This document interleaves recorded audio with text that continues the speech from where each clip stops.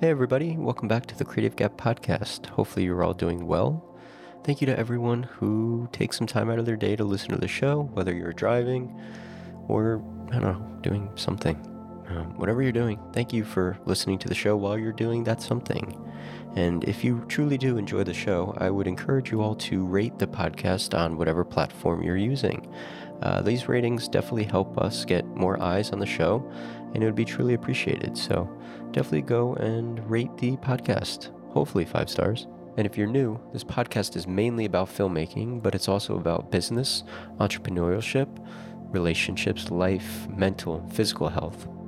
My goal with this podcast is to bring guests along that inspire, share their stories, their journey, in hopes that you, as the listener, can see some glimpse of your life in their story and their journey and create a sense of relatability. That is the hope for this podcast, and hopefully you enjoy. So let's get to today's episode. Hey, everybody, welcome back to the Creative Gap Podcast. Obviously, we're not in my normal scene. We're doing a live podcast today, and I'm very excited about it. It's my first one ever, and it's with a very special guest, Mr. Edward Lee. The reason why we're doing a live podcast is because MusicBed sent us to Texas.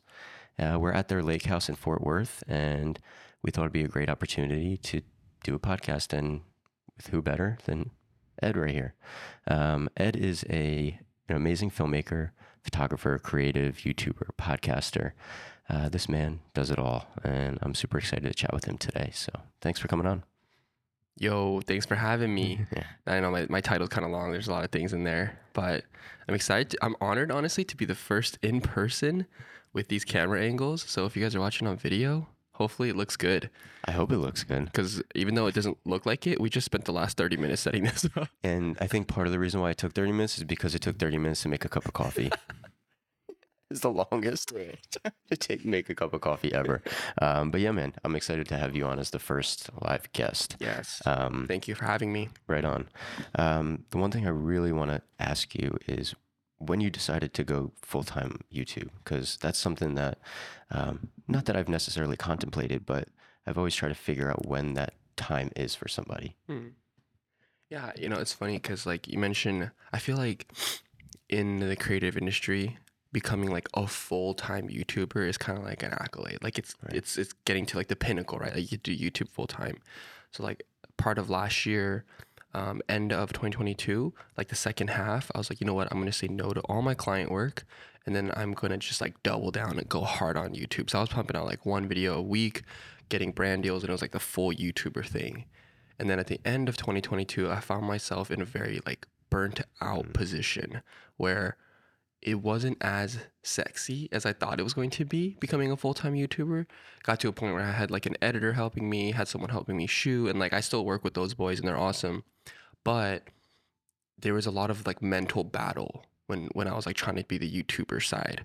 So now like in 2023 currently, I've kind of gone back. I've retracted that and I've been doing a lot more client work.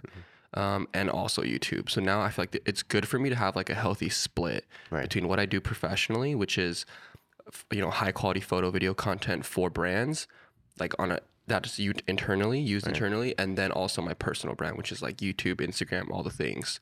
So yeah, that's a little bit about the brief beginning of me trying to go full time on YouTube. Right. I think something too, I've heard from somebody that said, maybe it was like 5, 6, 7 years ago, people had aspirations to become like the full-time YouTuber and that be their like source of income, their job. But I feel like a lot of people now use YouTube as like a catalyst to essentially catapult them to other directions, like use brands to create their own projects and not necessarily just be a full-time YouTuber, but branch off into other avenues as well. Yeah. Like, how have you seen maybe that benefit you in some way? Well, I mean, it's a really good point you bring that up because I feel like, as you said, every big creator eventually wants to start something of their own. Exactly. Like we've seen it happen with Obviously, like the big YouTubers, anyone who watches any big YouTuber, they eventually start their own product, start their own line. Even celebrities. I mean, it happens at the high level. Even celebrities, right? Like when they get to a certain level, like let's say they're tired of acting or they're tired of doing their professional skill, they come out with like a makeup brand, or they come out with like their own tequila or their own whiskey. Like those are the same things that happen on a micro level in the YouTube space. Like some of these creators are tired of working with like brands. You don't have to like name specific ones, but they just want to start their own thing.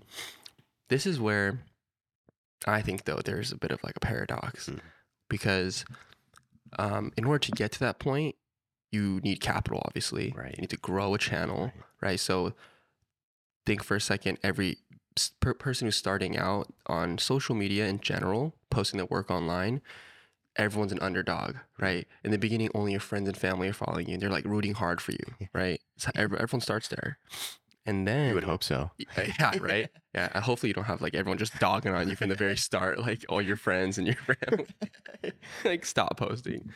But I feel like everyone starts there, and then as you grow, let's say you hit like something pops off, either you're part of a project or a post you that goes semi-viral. Everyone experiences something that performs much better than everything else that they've done ever before. Like everyone has those kind of high points.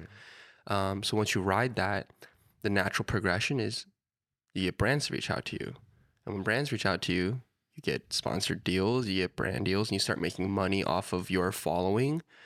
But this is the paradox because you started by giving your audience what they wanted first, but as you get brand deals to become a more quote unquote successful creator, the audience now feels more detached from you, Right. because you're not that like super relatable guy anymore. You're like getting brand deals, flying here, flying here. So it's You're like just trying to sell things all exactly. the time. So in the end, it's like this paradox because what you're working towards is actually not what your audience wants you to work towards, but it's necessary to get to the next step, which is having your own brand. Right. And then in that case too, I think there's something like if you're not doing YouTube full time, but you also have other streams of income, like for me, for example, DPing is primarily how I make my living. So I'm able to say no to certain brand deals if I don't feel connected to them, if I don't resonate with them, or if I don't think it's going to truly benefit my audience. But if you're doing YouTube full, like if that is the only thing that you're doing and you're relying solely on the money aspect of brands, I feel like it's a really difficult position to be in to say no or yes. But having another stream of income, like if you're a graphic designer, doing things freelance maybe, I think is a great opportunity to essentially separate yourself a little bit from the YouTube side. 100%. And I think it takes a bit of like experience Right. to arrive to that destination. Like what you just said on the mic, a lot of creatives don't hit that till like many seasons of burnout, or just like feeling like they don't haven't figured it out yet. Like they don't come to that conclusion early. At least I didn't either. And it's really important that you have that kind of safe space for yourself, because I understand why a lot of people don't get into the social media space now. Because before, when I was younger, when I was first starting out that content, I was like, oh my God, that'd be so cool. Right. Who doesn't want 100,000 followers? Who doesn't want 1 million subscribers and like traveling around the world shooting content, working with all these cool brands? Like, it sounds super awesome. But no one talks really about the mental side, like in the mental toll that it can take on you. Because like you're a DP, I do some work on set, and what's so nice about it is like you're just being you. Right. Like you're not carrying this persona. Like no one cares in the room if you have 100,000 followers. No one even cares if you have an Instagram. Yeah, You know what I mean? Like we all know that DP that like you go to their Instagram and it's like one photo of their dog, and they're usually they're the absolutely like nasty on set. Like they're just so freaking good, like so talented, like shooting movies out here. And that's just a testament to like what I'm saying. Like you don't always have to be like on social to be successful at your job. And I think a lot of creators forget that, because when we say the word creative, it kind of goes without saying like, oh, they're probably on social. They probably have a social following. You can be creative and like not even be on social media. Right. That's interesting. You don't have to have like a following. You don't have to show up online. And then actually, I encourage people to start seeking out like what actually fulfills you as a creative without the numbers attached. There's a podcast I recently did with a guy named Andy, and we talked about this thing that it kind of hit me like a bus. I was like, if there was no chance of going, like everyone who creates content right now online, if there was no chance of going viral, like let's say that just like wasn't a thing, Mm. like you don't go viral, like things don't blow up, and posting reels, posting podcasts, doing anything online was purely out of enjoyment, how many people would actually wake up and do that every single day? Interesting. Probably not a lot, because everyone does this because there's like a bit of an end goal destination, Right. whether that's Right. monetary, whether that's a network, whatever. Whereas that's why I'm saying like, it can get kind of blurry at times between like what you really love doing, your craft, and then also like what you're trying to accomplish. So having that, like you said, going back to your point, that separate stream of revenue is very healthy, because now you don't have to rely so heavily on YouTube or brand deals or social media, etc. Yeah, exactly. And what you were saying about, being a creative and having socials, I think something that I forget a lot too is that you can create something and not put it on social media. Just create it for the sake of creating and not share it with the world. 100%. And I feel like I have a bunch of things that I have on my hard drive that will never see the light of day, but in the moment it helped me get out of like a moment of anxiety that I had maybe, and I was just like sitting there, I didn't know what to do, so I just like created something. I didn't need to put it out, but it helped me get out of that funk in that particular time of day or in that moment. Yeah. And I think that really helps me, and I think it could help a lot of people too, is because we all deal with anxiety of some sort. And for me, creating something, whether it's big or small, or if I'm just practicing some lighting thing or learning something new about a camera, whatever it is, that immediately will help me refocus and get out of that mindset of like depression or anxiety. And not sharing it is also a great way to just keep it for yourself. I think that's something that a lot of people don't think about often. Yeah. No, it's true. Like a lot of times creating for yourself and not posting it out into the world is like again creating that safe space for yourself to figure out what you're going through and why you feel like everyone has that a bit of that blocker. Sometimes you wake up and you're like, there's just that invisible friction that you feel and you just don't know what it is. And sometimes you just need to do you. The invisible friction that you're feeling is you're just trying to show up for all these people except yourself.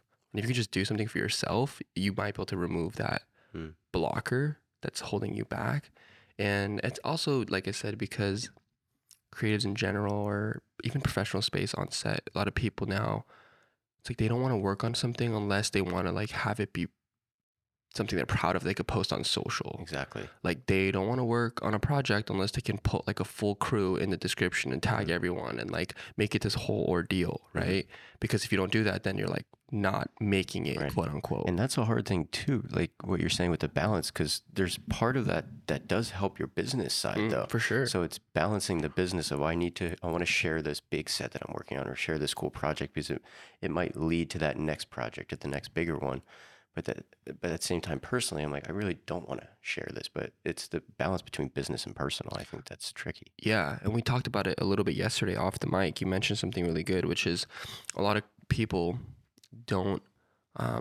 There's a lot of things that we don't see on social media, like some of these people who are DPs or they're producers or like people who are big on big sets. They probably work like odd jobs too. Every person who's a freelancer always has a season of odd jobs. That's just how it goes. Yeah. But they're not posting that work on their social because they know who they're trying to be. They know the kind of brand image they want to craft themselves. And this is where you kind of need some business knowledge, right? Stuff like whoever's listening to this podcast right now, if you don't know this, this is kind of the area where you would learn, like the space that you would learn stuff like this, because no one's, it's not fun to talk about like on social media.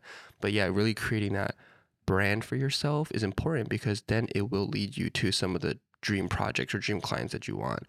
I've seen sometimes people just posting anything and everything, and that's where it can get muddy. Like if you're not focused on brand and you're just posting like your dog photos, you're posting like that one mom and pop shop gig you did, then you're posting like some fire 20-person set, like narrative short film that you shot with someone like on your Instagram too, and it's all over the board.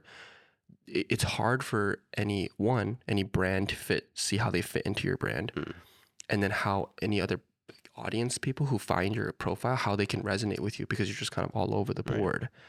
So that's really crucial what you said. And I think that particular type of person could also benefit from I think it's fine. We're at a lake house, guys, and Yeah, there's it's like fine. people walking around and It's stuff. So okay. there might have some Just deal ambient with it. sounds. Yeah.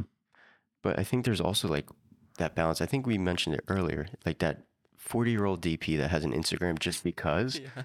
or the director, the production designer, or someone that's like in the traditional space, for example, they don't care about Instagram. They don't No. care about certain things. And I think that brings it back to the point that you're saying is social media really isn't everything to certain people.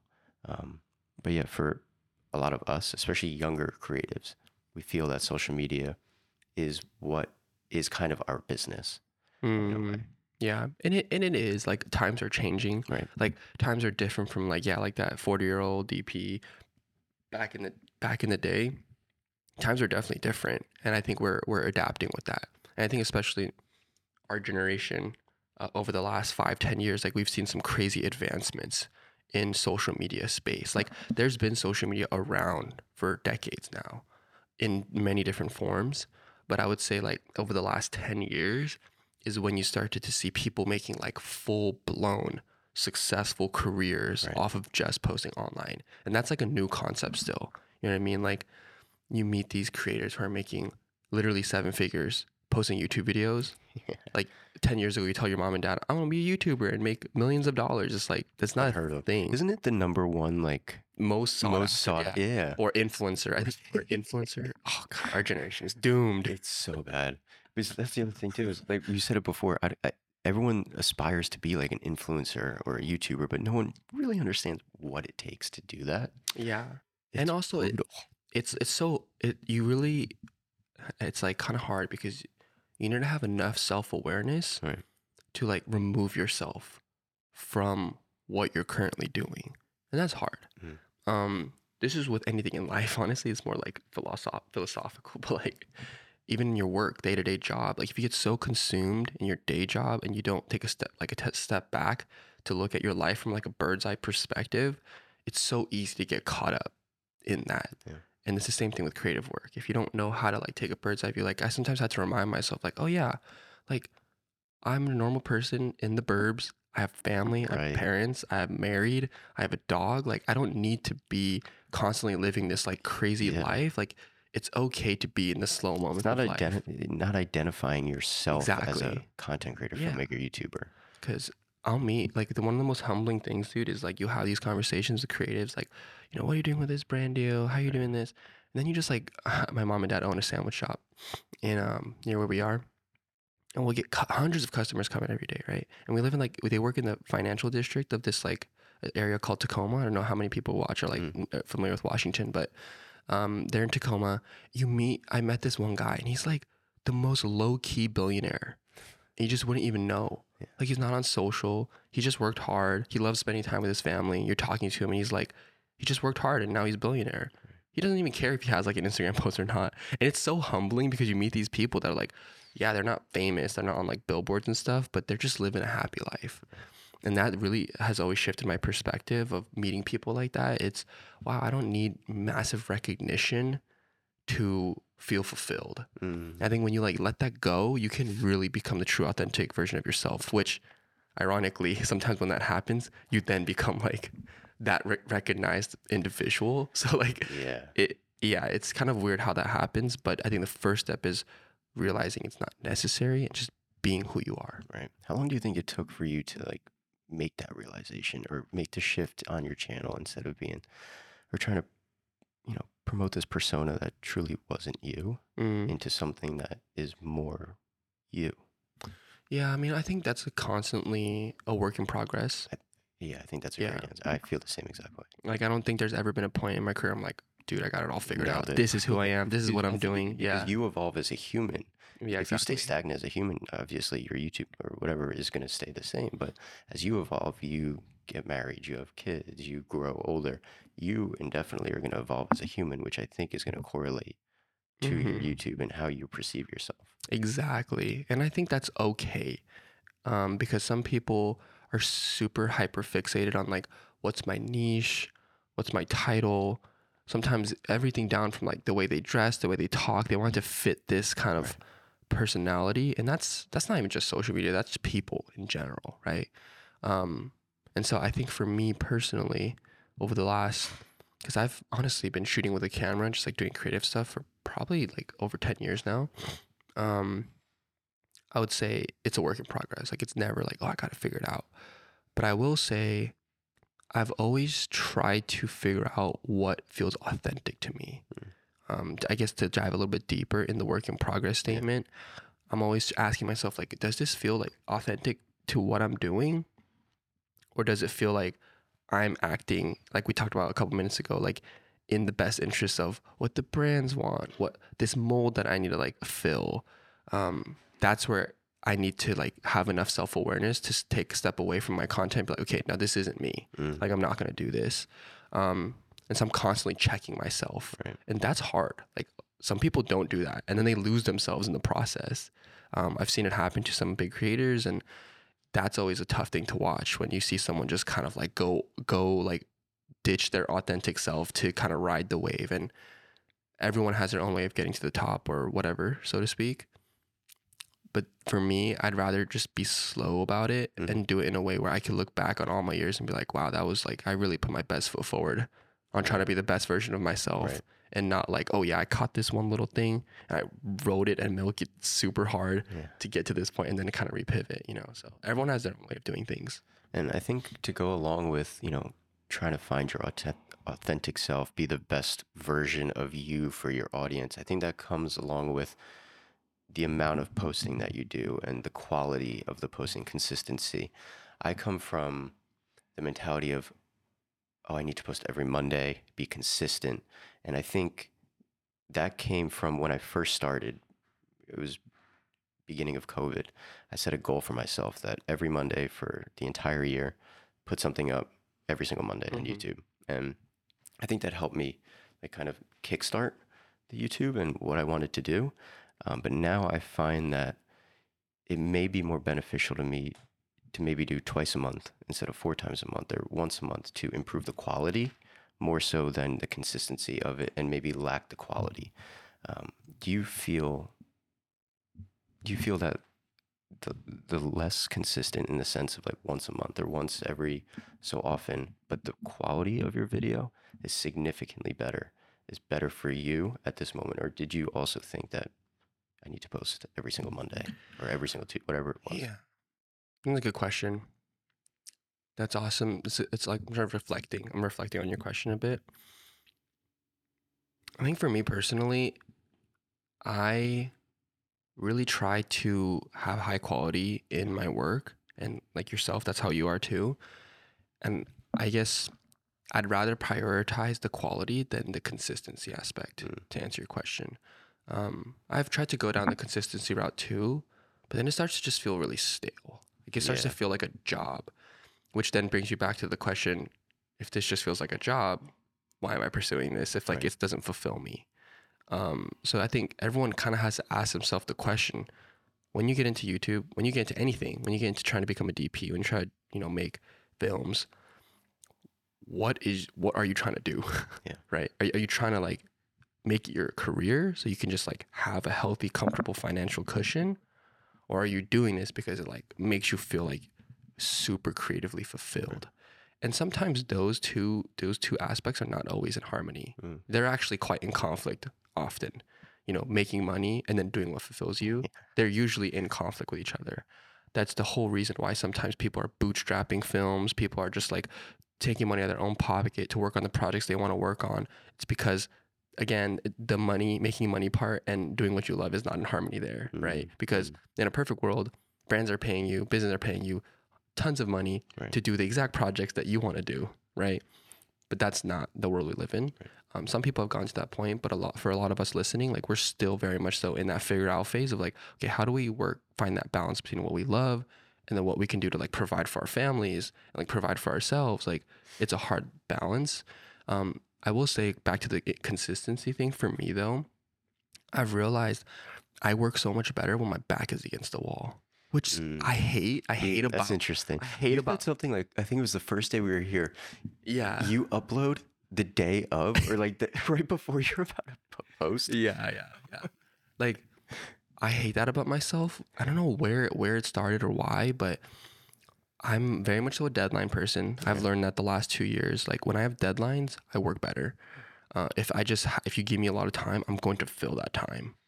Mm. Versus if you say like, okay, we need this like in a month, or like the week of, like we need this next week, I'll very much so do it in that week and figure it out.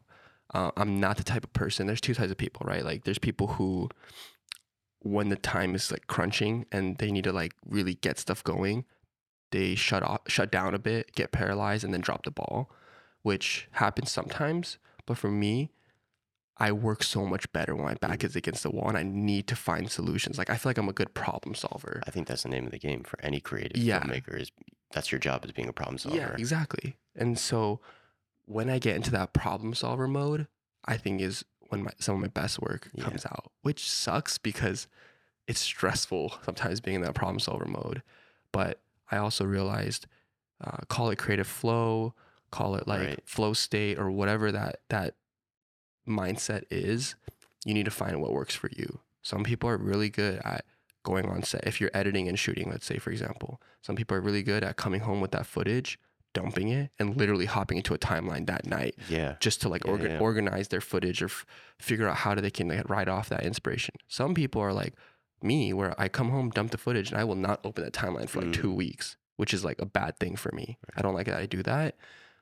But sometimes, you know, you just have to figure out what works for you. Do you feel like you need the disconnect sometimes between you shooting a project and you editing it? Do you think that space, even though you say you hate it, do you think it gives you a new perspective on the footage by waiting? Instead of being like so emotionally attached to it? Like, let me go a little deeper. Sometimes that when I shoot something, I love a shot so much because of the way it looks or whatever, but it might not be the right thing in the edit.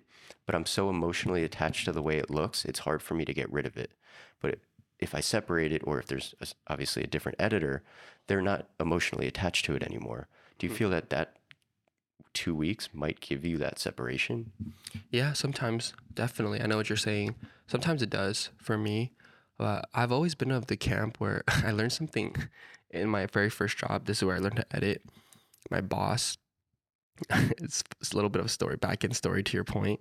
When I first learned how to edit was in Premiere, and I got hired at this company called Rhino Camera Gear. I'm not sure if anyone knows, like they make motorized sliders. Okay. But I was working there as an editor, content creator, photographer. I wear all the hats. I specifically hit an edit. My very first edit that I made for the company, it was like a YouTube video. My boss came to look at it over my shoulder. Oh no.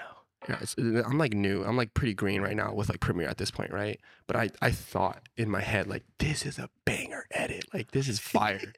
I was like, this is so fire. I'm like, put me in, coach. Comes over my shoulder, looks at it. And like literally, he was like, this is a drag. Like, it feels so long. And he's like, this is not that great. And that was like, as an editor, everyone who edits knows that like it's always nerve-wracking when someone's watching your edit in front of you, like over your shoulder. Like what you thought felt fast now feels like it's taking a minute to watch that like 2 frames. And my point in saying that is, he said this one thing to me that I'll never forget. He said, you have to be ready to like, Oh no. so like kind of dark, kill your like babies in the That makes timeline, sense. Yeah. like in your timeline. Like you can't baby your clip sometimes. Right. And I think you need to be totally okay as a creative to be able to take that step back and look at the overall project, like what feels right, pacing, what feels right with music. And just because a shot looks good, if it doesn't add to the overall objective or your It's mission, taking away. you got to take it out. Yeah. This is something I learned with YouTube specifically because the attention span of people are so short these days. I'm constantly watching my videos and dissecting them through the lens of like a viewer. I'm not necessarily like dissecting them as me, Ed, creating it. Like, how am I being perceived? I always watch it like, okay, if I was a viewer, Could I sit through this? could I sit through Right. this?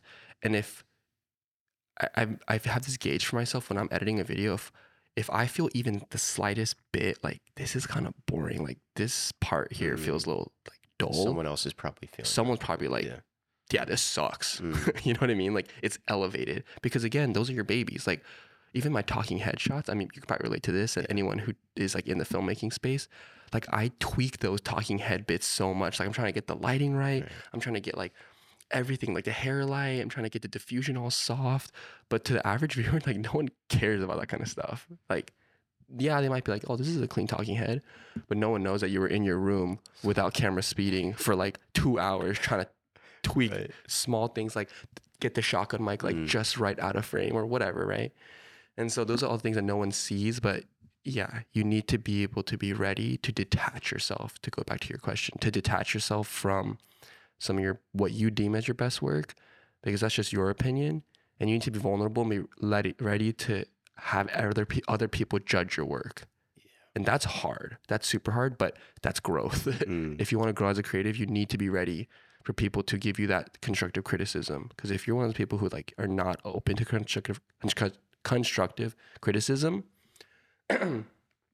I think it'll be really hard for you to grow in any industry, not just YouTube. It's like on set, production work, launching your own brand, anything. You need to be ready for like that CC is what I call it. Yeah. That your boss at that moment in that job, that's definitely at that moment wasn't easy to hear. Dude, I like was crying after that, honestly. No, I wasn't actually crying, but I felt like I wanted to cry. Right. No, I feel that. And I think obviously you realize afterwards how impactful that was for you. Mm-hmm. Do you have other mentors in this industry, like whether it's YouTube or just content or, web design, photography, that have also helped you? And I guess like how important is it to have somebody to look up to and ask questions about things that you're feeling? Because for me, it's helped tremendously. Just be able to express myself to someone that's been through it, that can walk me through their experience. Yeah. I've had a few mentors along the way for sure. It wasn't necessarily one of those very clean cut, hey, do you want to be my mentor? Right. I'm your mentee. Can we create a mastermind? It wasn't necessarily something like that, but I've definitely had high points of people I've looked up to and asked a bunch of questions, learned a ton from. But I've kind of always taken you kind of strike me as the same type, where I've always taken the student approach to everything. Yeah. Like even this podcast and us talking, like I'm learning from this in certain ways. I'm getting value and learning from your experience and hopping on the mic. And I'm always kind of looking, where can I like find value and add more to either the community I'm in, or add more to myself, or add more to like, how can I give back to this person I'm talking to? Because yeah, like from my experience, those are the high points of when I have climbed the most growth. The times where I feel stagnant is when I'm out of that student mentality and I think I know everything. Right.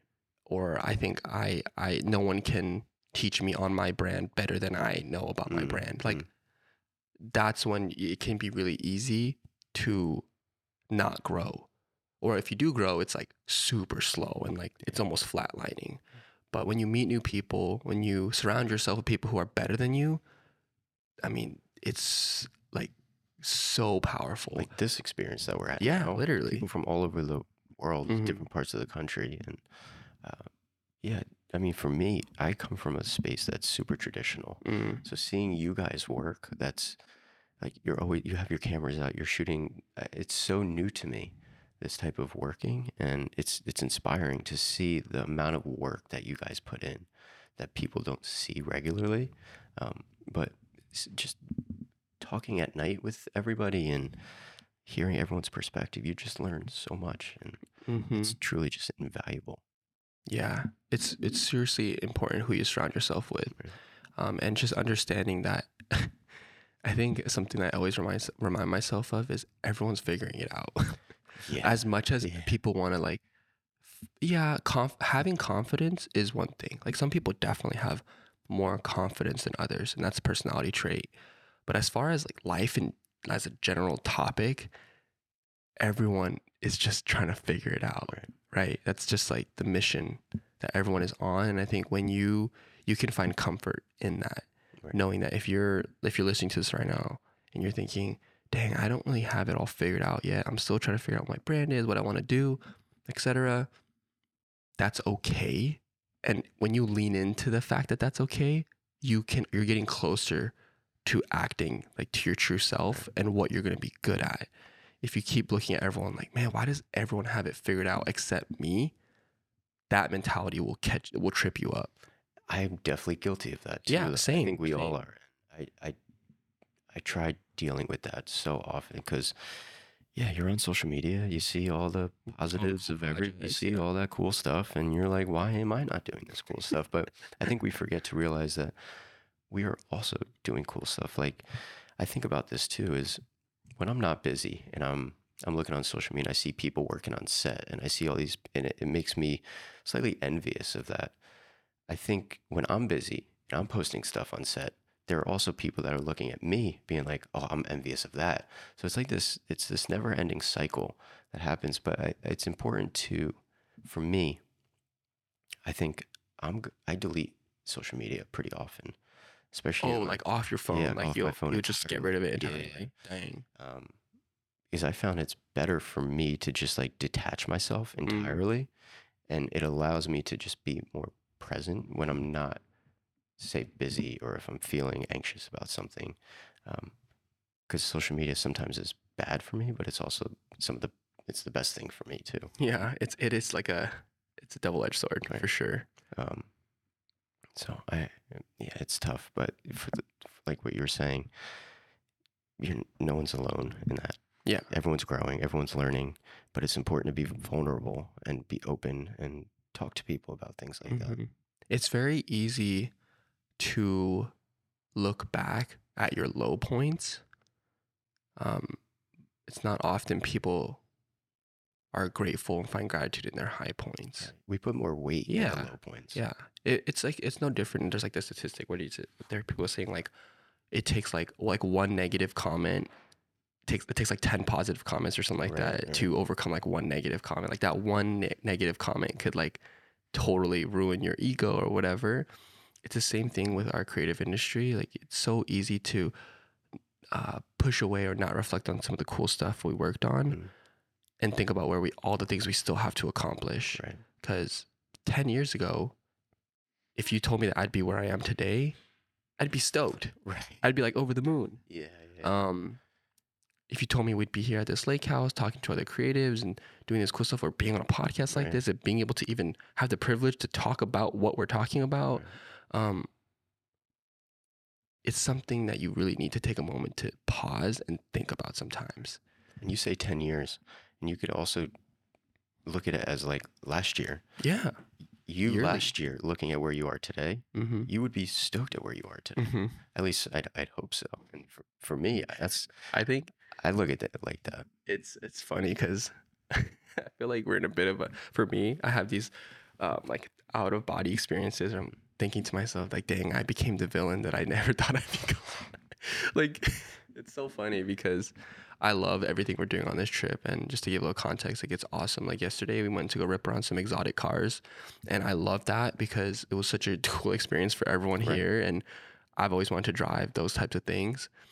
Like, subconsciously in the back of my head, too, I'm like, if the person like I was 2 years ago told me that we'd be here doing this, I'd be like, dang, that doesn't make any sense. That's not aligning with like what I want. But that's how you're saying early on the mic, we're always evolving. Yeah. And being constantly in that mode and being acceptant to the things that happen in life and just changing with the times is crucial. You don't want to be like stuck in your ways. If you're stuck in your ways, then you won't grow. And I think being open to new experiences, being open to new people, Mm-hmm. never writing someone off because they don't have the same following as you, like Right. is super important. Right. Just when you meet people, be like a human about it and get to connect with others. And you'll be surprised at the amount of growth you can have in a very short period. If you're open to life and what comes with all the things, ups, highs, and lows, within 1, 2, 3, 4 years, you will literally, your life will look entirely different. Mm-hmm. Versus if you just say, this is my thing, this is how I am, these are the type of people I want to be with, these are the type of experiences I want to have, and you put yourself in this box, your growth curve will be a lot less exponential. That's just my opinion. Oh, I Not agree. everyone, but Yeah, no, has 100%. been my experience. I think to go along with being open to people, I think there's also an element of cutting people off, Yeah. right? Yeah. And I don't think that's talked about too a lot. Is maybe it's, maybe not creatives or whatever, but there are certain people in your life that are holding you back potentially, whether it's friends from high school, middle school, childhood. They just don't align with who you are, who you want to become. And that's a hard thing too, is letting go of certain people that are kind of looking at you and you are treating yourself like your old self around them. I think that's really important as well. Yeah, that's huge. I think you brought out something that a lot of successful people don't talk about. Everyone that I know that is in that flow state, or it just seems like they can't trip up, something like the momentum is on their side, they're just crushing it. They've all been through like a shave down phase of their time and their energy, which, cutting off people kind of goes into that basket. But anybody who's trying to accomplish something knows that there's a season of life where you just need to shed off what's taking your time and your energy. Yeah. And sometimes, yeah, it's the people you spend your time with. It's the hobbies you have. Like, hobbies could totally consume your life too. And there's a healthy balance between it all. And it's super cliche, but you are the result of the 5 closest friends you have. Right. And it's something that I've heard many, many times. We all have heard it. And sometimes we're almost in denial to believe it, because we're like, even though the friends I spend time with on the weekends like do this, that's not me. I'm on my thing. Right. But it's hard. It's just not how it is, because the opposite is true. When you surround yourself with 5 people who are better than you, who are succeeding in what you want to do, it's just like naturally you start to head that path. I would imagine for yourself, how can you explain how it's been a little bit, like when you're on your DP journey and trying to get on bigger projects and being around certain people that you've met on set, and you're like, this energy's good, or I'm learning a lot from this person, and then it going that direction. Yeah, that's why I started the podcast, actually. That's like the motivating factors, because whenever I'm on set, most of the time I'm usually one of the youngest people on set. And it's interesting because I have such a leadership role on set, and a lot of the people that I hire that are gaffers, key grips, ACs, they're usually 30 years old, 40 years old. They're husbands, they're fathers. They've been through life way more than I have. They've been through so many different phases of life. And those people have really influenced how I've matured as a person, how I look at the balance of life and work. Because I also come from the mindset of, work, like grind. And there is an element to that is important to have. But I also think it's equally as important to find the balance of work, stop working and enjoy the present moment with your family and friends. And those people, that father, the gaffer that's 40 years old, that has 2 kids, that rushes home from set to go watch his kid's baseball game, or is on lunch with his kids, or is on lunch and FaceTimes his kids. That to me is super eye-opening to the fact that work isn't everything. And trying to find the balance of, make sure the people that are closest to you, that truly support you, know that you are with them and you support them, you love them, and that work doesn't take priority over that. So like that to me are the people that I seek on set, or the people that are a little older than me, that have went through these experiences and that have a great balance of work and life and family. That's so huge. How people are outside of work, Right. and how they view that work-life balance. And it's not a coincidence that some of these people are also some of the most successful, because they don't waste time. It's like when they are working, they're locked in. There's a lot of people who are workaholics or work too much. They don't have that work-life balance. But, there's a lot of studies been done, like in a given day. Let's say you're a freelancer or you work for yourself. Like, there's only so many hours you can devote that you're locked in, focused. It's maybe like 4 or even 3 where you have that like focus session.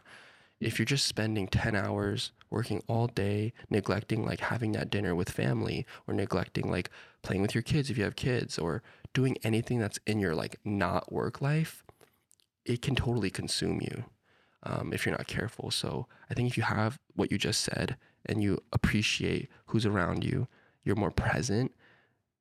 Ironically, like, you might get more locked in with work and accomplish more, because you know that time that you are on set, or that time that you are working, is very crucial. There isn't any minutes to waste, because you want to get off set and be off. Right. So then you got to be locked in when you are working. And it gives you the mental break too of not always thinking about work, not thinking about business. And it could open your perspective to new things. And I found that I would go on vacation now, or I would just go to the beach, relax, something that would be really hard for me because I felt like I needed to consistently work. Like being on a vacation or just taking a break for a weekend, when I came back, you feel refreshed. You feel like you can get after it again at 100%. Mm, And I think it's important. You have to almost like think yourself like a battery. And if you keep draining without recharging, you're dying. yeah, yeah. You don't want to be. I was gonna be like, yeah, you don't want to be dead. You don't. It's true. I 100% agree though. Um, Yeah. I want to shift into something that you mentioned 2 days ago that I thought was a really uh, great point that I never thought of for creators that are working with brands and clients directly is you found something unique, and that is not just putting something on your website to share a project in a video and call it a day. Brands want to see what you could do for them as a whole. Mm. Like what kind of package, what could you really do for them? And I think after you explaining it to me and seeing your website, you creating this, what was the word you wanted? Case study Yeah. of what this brand got from you and how it's benefiting them, I think is a truly insightful way to look at how you could benefit a brand. Yeah. And honestly, you can take that approach to really any project. So to give a little more explanation on what Carlo's talking about, I haven't had a website in like 4 years, which also to my point to the point of a website, I don't think it's super crucial. I think everyone gets super caught up in like trying to have the best website, but at least for what I do, has never been like a huge focal point for me as far as getting business. But I did run into a problem constantly, and the problem was I would get these leads and they'd say, "Hey, like we want to work with you. We want to hire you as our filmmaker to create this spot or create this Facebook ad or social post. Do you have anything that's similar or any reference work that we can look at?" And I found myself constantly scrapping together stuff. I'm looking for like old Vimeo links. I'm looking for like the YouTube video that's kind of like has a section in there. So I'm sending them like the timestamp, the And YouTube trying to video. make it look presentable. Yeah. I'm trying to put it in an email that makes it look all nice and links are all easy to click. Or I'm sending them my Instagram account. And it got to a point where honestly it was just tedious because I was explaining myself over and over again. And, you know, obviously it's a lead. So some of these leads would not actually, you know, become actual projects. So what I decided to do was, okay, I'm going to redo my website because I'm pushing it off. Each client tile that I have. So, you know, everyone's familiar with having a tile with like a brand logo on it, and then you click on it, and usually, especially like DPs or anyone in the filmmaking space will put the video that they created, and it's just very beautiful and it's aesthetic and it's awesome. It's just the video is just living right there. But what's hard is the brand doesn't really know your involvement in that project necessarily. Like you might put like director of photography and like the crew, but it's also insightful for them to see how the brand that you did that for, how it was used and in what capacity. Because let's say you're doing a TV spot, right? Was it posted on their website at any point? How many like impressions did it get? How involved were like the BTS images are crucial. Some of my projects, I put all the BTS images because some clients, you know, we all know that it doesn't really matter what you shoot on, like as long as you have the right crew and a good setup. But some clients, they want to see where their money is working. Right. So if they can see BTS of like huge lights, the nice camera, all these things, when you say, oh yeah, the budget's 20 grand, they'll be more insightful, like more inclined to believe you and put some money behind it because they see the work that went behind it.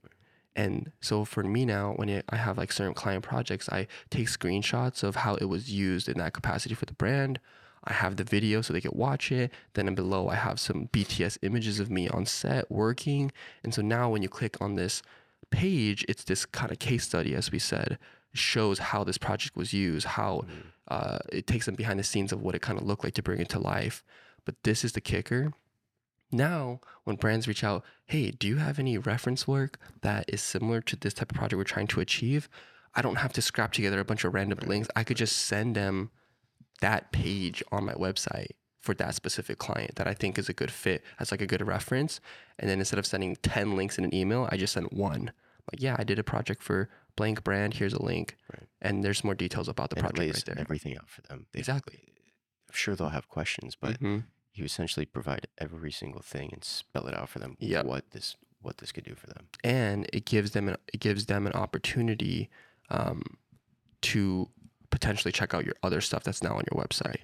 Because when you're scrapping together links, like a Vimeo link, and you're sending references, you're not sending them like all your Vimeo links.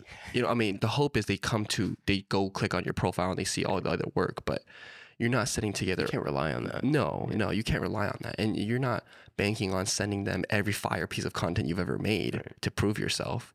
And so having just a very concise page is huge. I think if you're any kind of creative looking to brand yourself anyway. What made you come to that conclusion? Like, I know you said that you were just scrapping Vimeo links, but did it take you a while to just like, this is how I should structure this? Like, how did you come up with that particular type of structure? I don't think it's anything new necessarily. A lot of people have done it, but a lot of agencies will do that. Right. Do you look at yourself kind of like an Uh, agency, or do you have aspirations to become an agency? Not really. I don't. I thought I did in the past, but I realize I don't work well when I'm managing. I'm not. I don't like managing people. I can do it, and I have done it, but I like when I have full kind of autonomy to be able to just do my own thing and make decisions quickly. 'Cause I'm still very much so in a phase where I make drastic changes in business, and if I have team, there's people on payroll, and I'm people are relying on me to like feed their family. It's you can't make these quick rash decisions like I sometimes do, because that means the whole trajectory of the business might change, and that can affect everyone underneath if you have like a full agency. I do think that there's my podcast co-host Paul, a good buddy of mine, like he talks about the self-agency approach, which is like a one-man band agency, where you do put together crew if you need it.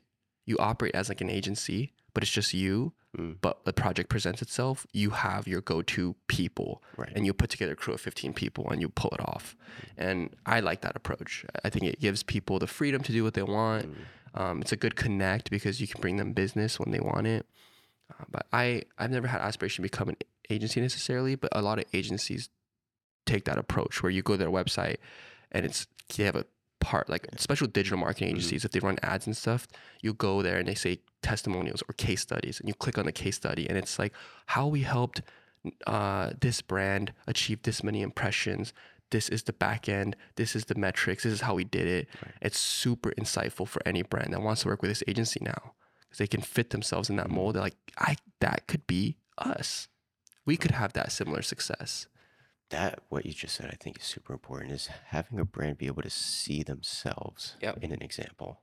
That's huge. I got 2 questions for you left. All right. Okay, let's do it.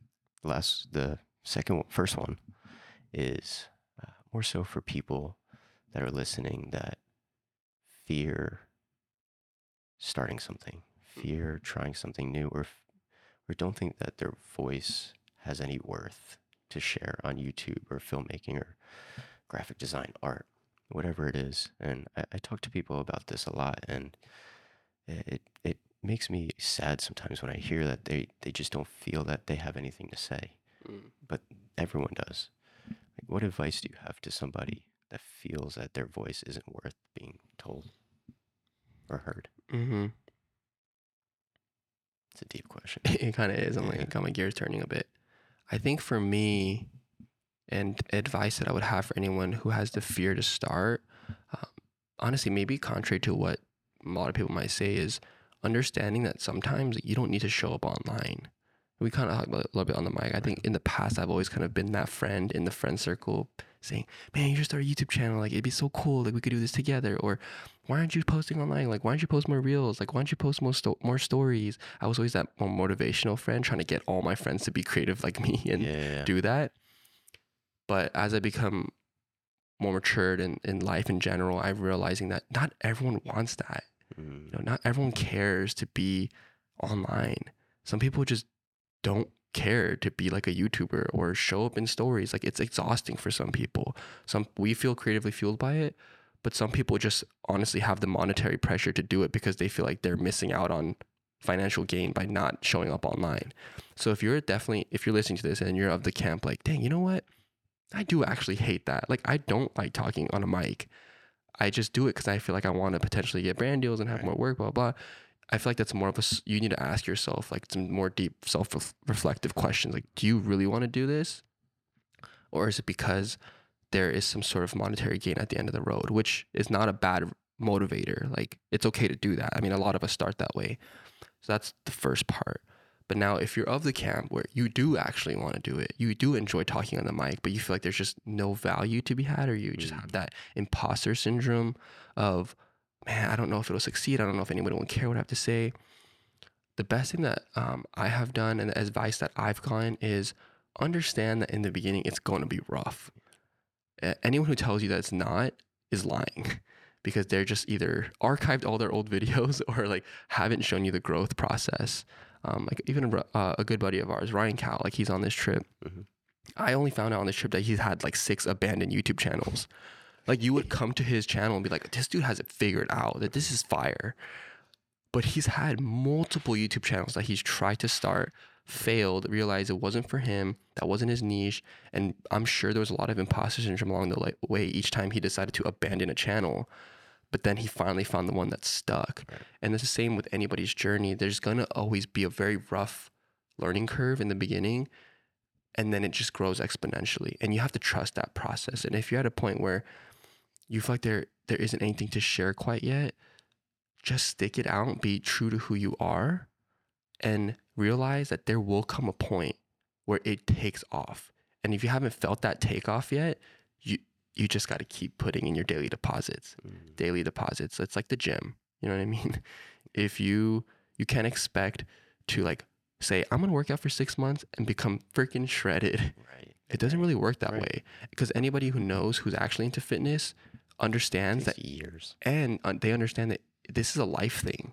You don't just work out, get in the best shape of your life for 5 years and then fall off and never work out again after 5 years. Like, yeah, you might like let off the gas a bit.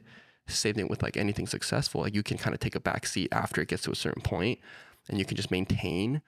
But there's definitely a period there where you need to grind and then understand that it's not an overnight thing. It happens very subtly before you even know it. And your question from earlier, I feel like I'm still a work in progress, and it's been years. Yeah. You feel that way. A lot of people feel that way. And once you accept that, it's a lot less, it gives you a lot less anxiety to show up. And it gives you it's not as nerve wracking because everyone's going to have a rough learning curve. It's letting go of the fear of failure. Yeah. And it's just always being a constant student. I have a part B to that point though, which is you also just still at the same time need to be trying to put out your best work. Yes. That's not always obvious for people though. I've seen some people who say, you know what, I'm just going to let go, be myself. But the thing is, they go on this like huge stretch of just posting trash stuff that they know is not their best work. And I'm not really of that camp. Like, you still need to look at a piece of work that you do, and when you hit that upload button, or you just have a high standard. Yeah, like, and don't let that go. Right. Because you're trying to, it's gonna be rough in the beginning. Like, of course, there's a measure of not being so a perfectionist on yourself, but don't just put out stuff for the sake of putting out stuff. Look at it and be like, is this the best version of myself that I could be right now? Yes, upload. Yes, upload. But I feel like some people will just forget that and I'm just gonna get my reps in and just put out a bunch of stuff. And you have to be careful with the stuff that you put online. Sometimes you don't know who's gonna see it, and once you put something online, it will live there forever. No matter if you archive it, unlist it, whatever, anything you upload to the digital world will stay there in some form. So just always something to keep in mind. All right, great answer. Thank you. Appreciate that answer a lot. Yeah, that's a good question. Last question. Yep. This is my go-to last question. It's you're sitting across the table from that 10-year ago version of you when you first picked up the camera or you first started your YouTube channel, and you don't know who you are yet. You haven't found your voice, but that version of you is sitting across from your current self right now. What advice would you give that version of you 10 years ago? Damn, that's a deep question, bro. Right. That's super deep. I like that question a lot. It's my favorite. Yeah, wow. Just thinking a little bit. for me, one thing that I've always thought about from when I was just a little bit younger, if I were to have this conversation with like a younger version of myself, I would tell him to document more. Because in the early stages of being a creative, you're so focused on where you want to go. You're so focused on people who are crushing it that you often don't look at your own life through the same lens. You think like, oh, there's nothing meaningful to share here. I'm not at that level yet, or no one's going to care what I have to say, kind of what we were just talking about. But man, I look back on some of my low points and high points, and if I had in some shape or form documented that process, it'd be so priceless. And that's the thing about life is unless you document those points in your life, you can't go back and like relive those moments. It's like photos. That's why photos are so awesome, because if you don't take that photo in that moment, even though it's like, oh, it's whatever, it's a whatever moment, those whatever moments, you'll look back in 20 years like, dang, those were some crazy memories that we made, you know? And I think if I would tell myself anything, it's document more of your life and show more of your process and like be okay with that. Because if I could look back on my life and if I had documented more things, one, I would feel more fulfilled, like seeing more of how I got here. But two, it paints a better picture for people. Because when you don't document, you are just really to yourself and you don't share anything. And this is with if you want to show up online. Right. People only see you at the top, and they won't get to like see that experience you went through, and they'll always just hold you to this high standard that you haven't always held yourself to that high standard. Like a lack of relatability. Yeah.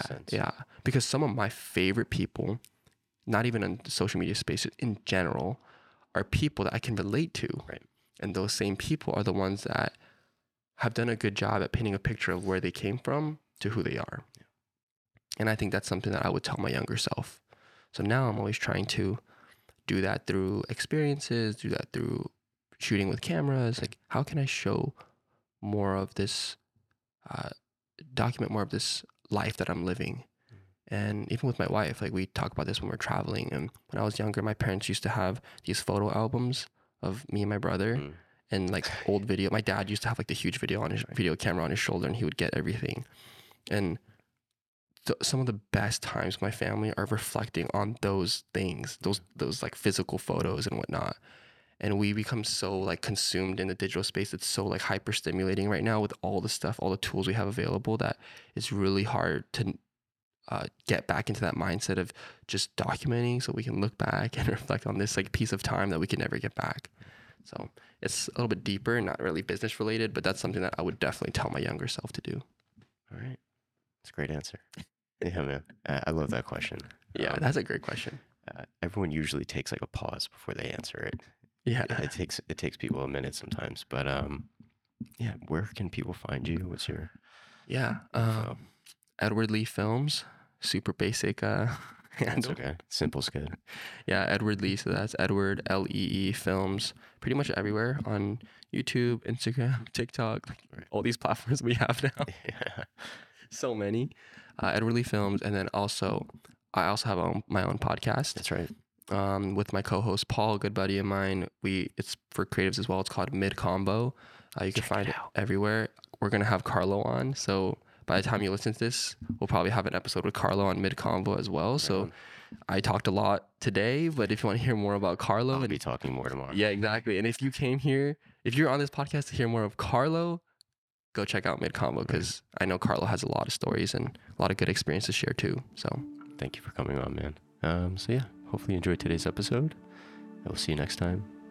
Peace out. Sweet. Thanks, everyone. MusicBed has been my favorite resource for finding music for all of my videos, and now with my podcast, it has been my favorite place to find my intro and outro music. With over 40,000 curated songs available for licensing for any podcast, the music that they have on their roster will help elevate your story and whatever you're trying to share on your podcast. Finding music is also extremely easy with their browse and search tools. Use anything from genre, mood, to advanced filters like BPM and key. Playlists from your favorite creatives are also an amazing tool. Some of my favorite playlists include chill, hip-hop, ambient, cinematic. These are just a few examples of some of the playlists that you can find. And if you still need help finding what you need, MusicBed's team can help you with their complimentary song searches. Hear the difference for yourself and sign up for a free account. Use the code CARLO at checkout and receive 1 month free when you purchase a podcast subscription. Thank you, MusicBed. So that's a wrap on today's episode. Hopefully you enjoyed the conversation with our guest. And as I mentioned in the intro, if you enjoy the podcast, you enjoyed today's episode, leave a rating on whatever podcast platform you're using, share it with a friend, share and tag us on Instagram at Creative Gap. Let us know your thoughts. We'd love to hear from you. So I'm going to leave you with some nice calming music to wrap up today's episode. Enjoy the rest of your week. I will see you next time. Peace out.